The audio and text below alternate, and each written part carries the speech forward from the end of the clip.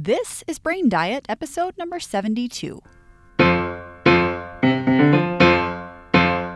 I'm Taylor Ann Macy, and you are listening to Brain Diet, where we feed your brain good information. What's up, everybody? Welcome back to the Brain Diet podcast. Today we are talking about when food is your entertainment. But before we get into that, I wanted to talk a little bit about what has been going on here at Brain Diet in my coaching practice. And I just wanted to share an update about what I've been doing and the coaching that's been happening and what is available to you should you be interested in coaching. So for those of you that have been around for a little while, earlier this year, I launched a membership program. And as a member of this monthly membership program, you got access to me for a 20-minute session once a month. You got access to my course, The Diet That Has Nothing to Do with Food. We have been discussing monthly topics. We've been doing classes. There are all sorts of fun things that happen inside this membership program. And I found that as people joined, what they wanted most was coaching. The courses are amazing. They're so fun. But what they wanted most was coaching, and they weren't getting enough of it. And so I used feedback from some of the members, and the membership is still sticking around. I'm not dissolving it by any means. But I used the feedback to kind of reassess how I was approaching coaching people, because I was getting this feedback where they're like, I want to coach with you more, and this membership program has a lot of resources with the classes and the courses and all of that. But what's really valuable is the coaching. And I completely agree. I think that there are so many materials in the world that we can consume. There are so many courses and things that we can read and learn and listen to. But having someone that you can work with individually who looks at your brain and can give you guidance and structure and feedback and things to practice that you can actually put into application, I think that's all invaluable. So what I have decided to do is I'm, again, keeping the membership program, and I have started to work more one-on-one with people. And that's what I've been doing the last couple of years. But I've just put more of an emphasis back onto the one-on-one coaching. And once you finish working with me is then when you are able to go into the membership program. So access to that program isn't something that I'm going to offer necessarily to people that I've never coached. But once you've coached with me, you get to move into the membership program, and that gives you kind of a maintenance platform to maintain the work that we've done together. What I do coaching one-on-one with people is a deep dive into a person's brain. It is a commitment to learning tools, to learning what's happening in your own brain and to applying these tools and to essentially changing everything that's going on in your brain. It is such an overhaul to work one-on-one with me. And I think using that as a foundation and then moving into a place where you can maintain the work that we've done, where you still have access to me and you still have access to what I teach, but you don't necessarily need me all the time, right? So how I've been approaching this is I'm redoing my website. It's been really fun to, kind of figure out how I want to restructure all of this. But I'm still seeing one-to-one clients. Honestly, it's so fun. And from there is when you can move into the membership program. So the entry is kind of the one-to-one working with me. There are coaches out there that I remember discovering, whether on a podcast or through other means, and I desperately wanted to work with them privately. And they weren't offering it at the time. They were doing maybe group coaching or maybe only a membership program. And the only way to have access to them was like on live coaching calls, which we have done in the membership program that I've got. But I realized how much I love working privately with a coach. And so I wanted to continue to offer that. So as I've been coaching people one-on-one for the last couple of years, I've done thousands of sessions. I love coaching people one-to-one. I'm just putting back a little bit more emphasis on it because I want to be able to provide people with access to me and access to me planning for them, planning these sessions, building these programs, building these coaching programs for them that they can achieve transformation. So if you are interested in working with me, currently I have a link to a form to apply to work with me that will be listed in the podcast notes as I redo this website. And if you want access to the membership program, that's something that comes after working with me. So just something to keep in mind if you want to work with me. If you don't, if you just enjoy listening to the podcast, that's great. Keep listening. And if you don't want to listen to me, then you don't have to. I don't know why you would have made it this far in the episode if you don't want to listen to me.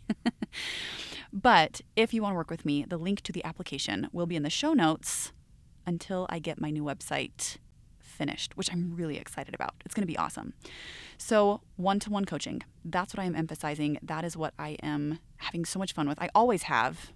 I'm just getting back into it because we've had so much fun in the membership program, and I've really taken that feedback and said, okay, how can I help people better? And that seems to be the way, is to just work with people privately. So anyway, if you're interested in that, there is the rant about that and the update on all of that. So today we are talking about food being your entertainment. Here are my thoughts on food being a form of entertainment. I think there is a scale for which food can provide entertainment for people. I think some people, it is a huge and the majority part of their entertainment, and there are some people that it is a very small and minor part of their entertainment. If you use food as entertainment, that is not a problem. I don't care. That's not something that matters to me. But if you use it as entertainment and it is a problem for you, if it causes a problem for you in the form of maybe weight gain or anxiety or some sort of like extra focus on it that prevents you from being present where you are, I don't know what the problem might be. But if using it as entertainment is a problem for you, then that is why I'm doing this episode today. I wanted to talk to you about where you might be on that scale. And if it's not a problem for you, then that's great. There's nothing to do here. But if it is, I wanted to teach you some tips for how to approach shifting the ratio of food and its important relative to other things that might be involved in your life that you want to make more important. So let's talk about how you know if you are using food for entertainment. You know you're not using it for entertainment if you are hungry and it is something that is planned. This was something that really came to the forefront of my awareness when I had kids, is there are so many things that I started to prioritize when I had kids that sitting down and being entertained by an entire meal wasn't as much of an option when I started having kids. And so there was much more eating on the go, having pre-packed things.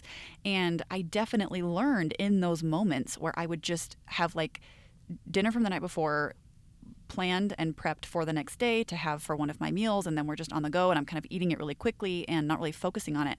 And as I finished eating it, I realized how little mental energy I exerted thinking about it. I realized how boring it was. I realized how I was just doing it so that I could have the energy that I needed and just so I could get to the next meal without feeling totally fatigued. And it was in those moments where I was like, oh, okay, so this is me not using food at all for entertainment. In those moments, it was strictly for fuel so I could get to the next meal, right? Again, I'm not saying that that's should be your ultimate goal necessarily, but it is interesting to gain some awareness around when you don't use it for entertainment versus when you do.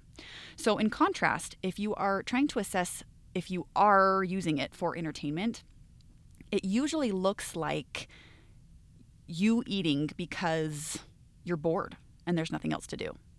Or you're eating when you're not physically hungry.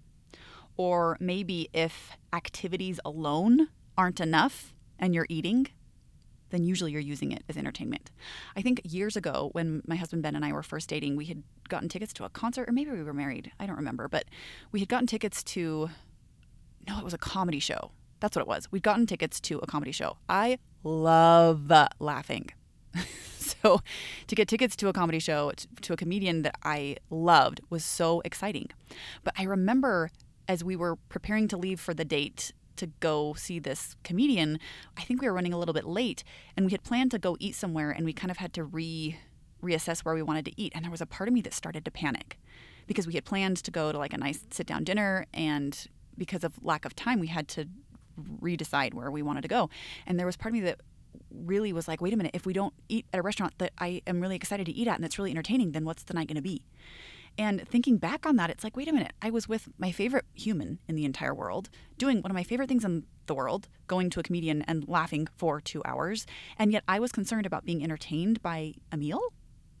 Like it's so fascinating to me. And that for me, looking back, was a problem because I was so focused on being entertained by the food that I had no mental energy left to focus on the other two things that were way more important to me at the time. But because I was so used to making food a source of entertainment, it got in the way of my life a little bit. So that's kind of a crash course on how to assess if you use food for entertainment or if you don't. So it's for you to kind of assess. And honestly, each meal can be different. I know that sometimes people, in different countries and different cultures, different meals of the day are very much a form of entertainment. And again, that's fine, but just something to assess. Where do you land on the scale at different times of the day, at different meals, on that scale of how entertaining your food is?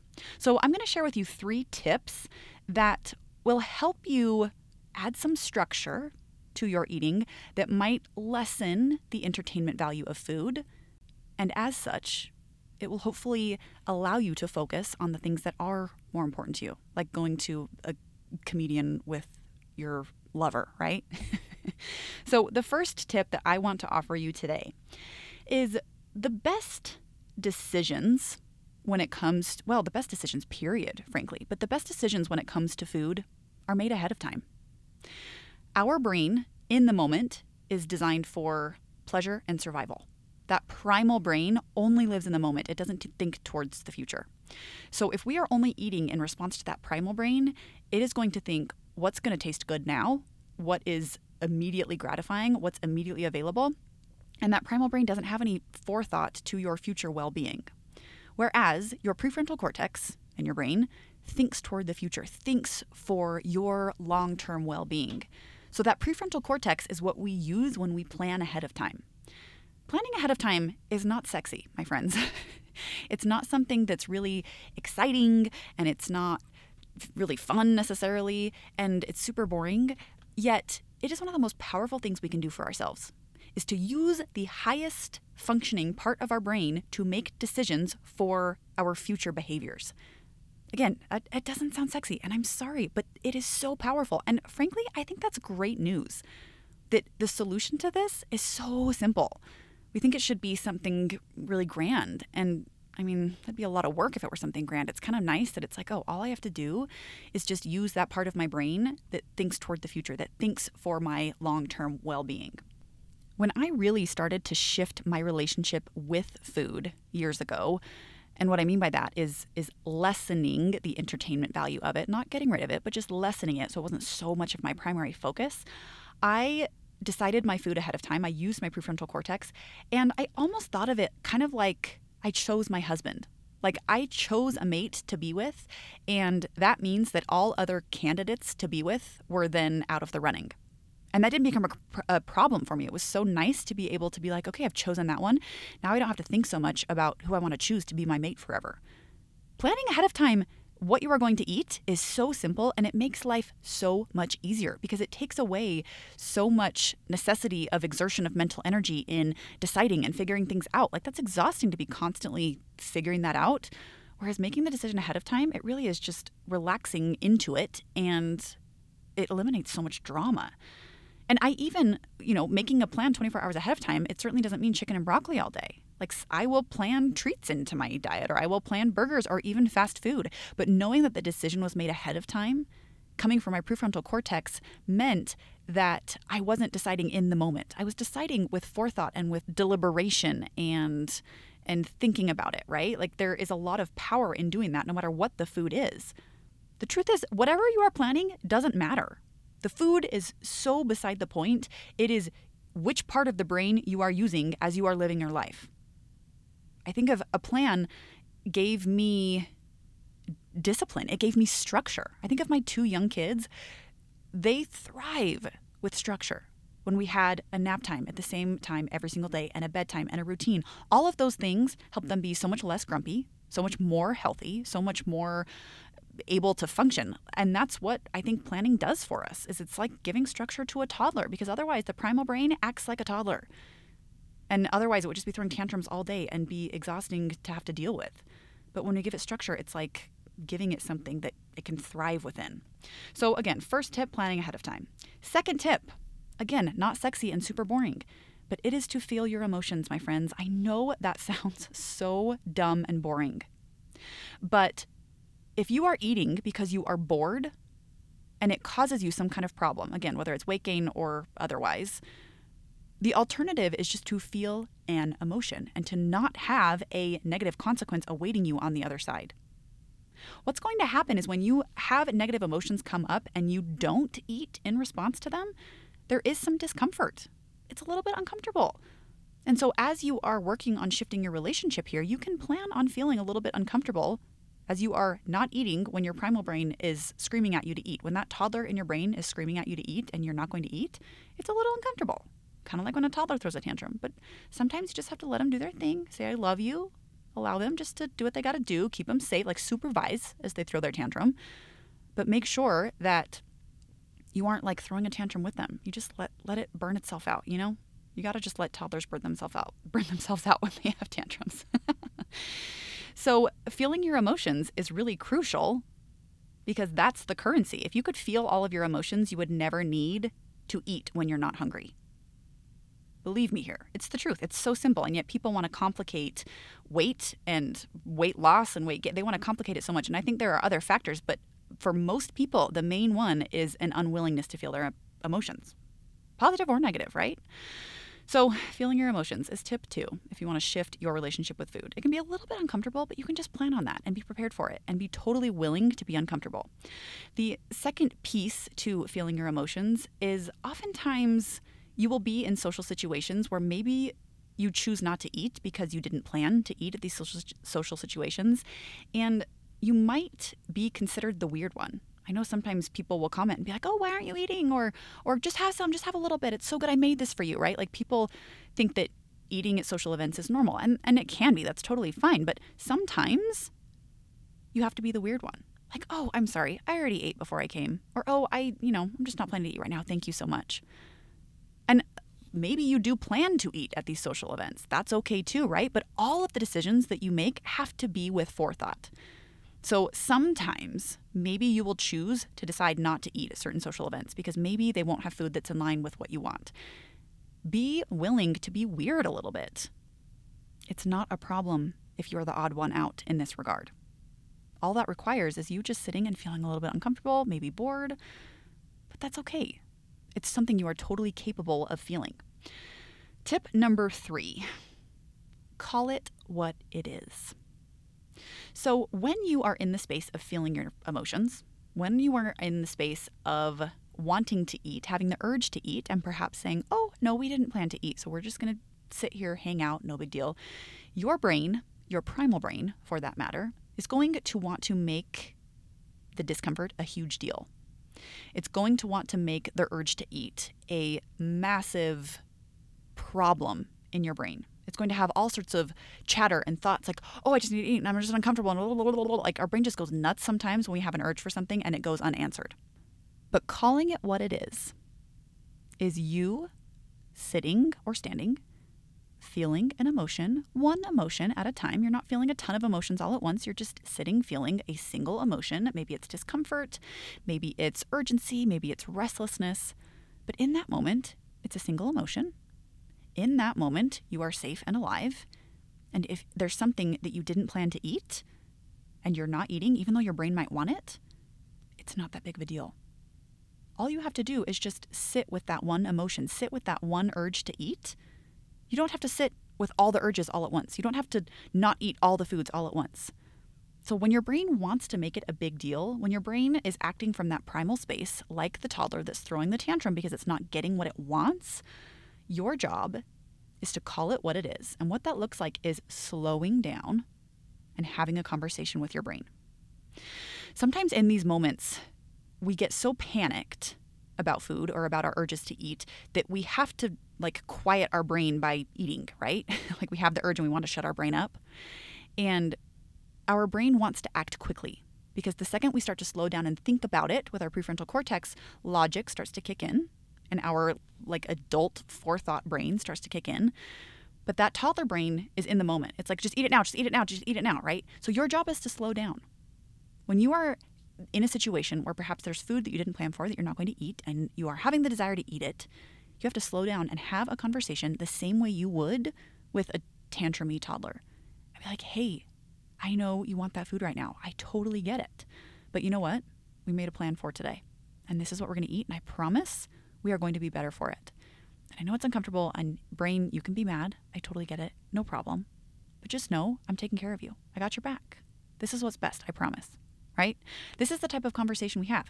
And we kind of check in with our body, like, where do I feel this emotion that I'm experiencing? Do I feel it in my chest? Do I feel it in my neck? Do I feel it in my stomach? Like, where is it that I'm noticing this feeling? The more that you slow down, the more power you have to be in charge. I personally don't want to be bossed around by a tantrumy toddler. Sometimes that's the case in our home, and I really don't like it. I am the one in charge, and not in a bossy kind of way. It's in a, hey, I'm in charge because I know what's best for you, and I love you so much. And toddler, even if you want to freak out, brain, even if you want to freak out, that's okay. You can freak out. But I'm in charge. I'm supervising you. I got this. Don't worry. I'm taking care of us, right? We are the one in charge, but it takes us slowing down and thinking deliberately about our emotions and our thoughts. Again, is that sexy? No, but that's the answer to everything, okay? Thoughts and emotions. I'm telling you. So me personally, I still use food as entertainment. I love cooking. I love baking. I love trying out new restaurants. I would call myself a foodie, whatever that means. I don't know. I love to explore. But the ratio of how important it is to me versus other things in my life has drastically shifted just because I've been doing these things, just because I plan, just because I feel my emotions, and just because I say, hey, this isn't actually as big of a deal as my brain wants to make it. I slow down and I talk to my brain. Like, doing those things has opened up so much room for entertainment in my life by things that matter so much more to me, that don't leave me on the other end of things feeling not great. So I will still use it as entertainment, but not nearly as much as I use other things as entertainment. Sometimes food as entertainment blocks us from what's truly entertaining or what we really want to be entertaining. Like, if I go out on a date with Ben, I want the entertainment to be quality time with him and connecting with him and getting to know him more and having conversation that I don't get to have with anyone else. I want the end result of all of that to be more connection with him and not necessarily just a meal, right? Where the focus is completely on the meal. I love eating with him and that's so fun, but I want the focus to be on him, right? So that's why I employ these tips. I love food. It's so fun, but I don't rely on it completely as my form of entertainment. So again, I still enjoy food. I still love to pick places that sound really fun and might have cool menus or something I've never tried. I love all sorts of cuisines from all around the world, and that's really entertaining. But the rest of my life is more entertaining. And that wasn't always that way. It took a lot of work through these simple things like what I've taught you today, these 3 tips that sound really boring but are so powerful and thankfully so simple. It's not that complicated. It's not the greatest news. So great because it's so simple. So what I want to challenge you to do is when you start to employ these tips where you feel your emotions and you plan ahead of time and you call it what it is, which is not that big of a deal, there is going to be like some boringness that you'll notice. Like, what is life without food, right? And that's okay. Give space for that, right? We kind of have to be willing to recognize the boringness of our lives, but so that it gives us the opportunity to fill it with the things that we want it to be filled with. So we can fill it with things that we want to be entertained by. So allow for the boringness and recognize that space that opens up. Recognize what it allows you to potentially have and what you want to fill it with.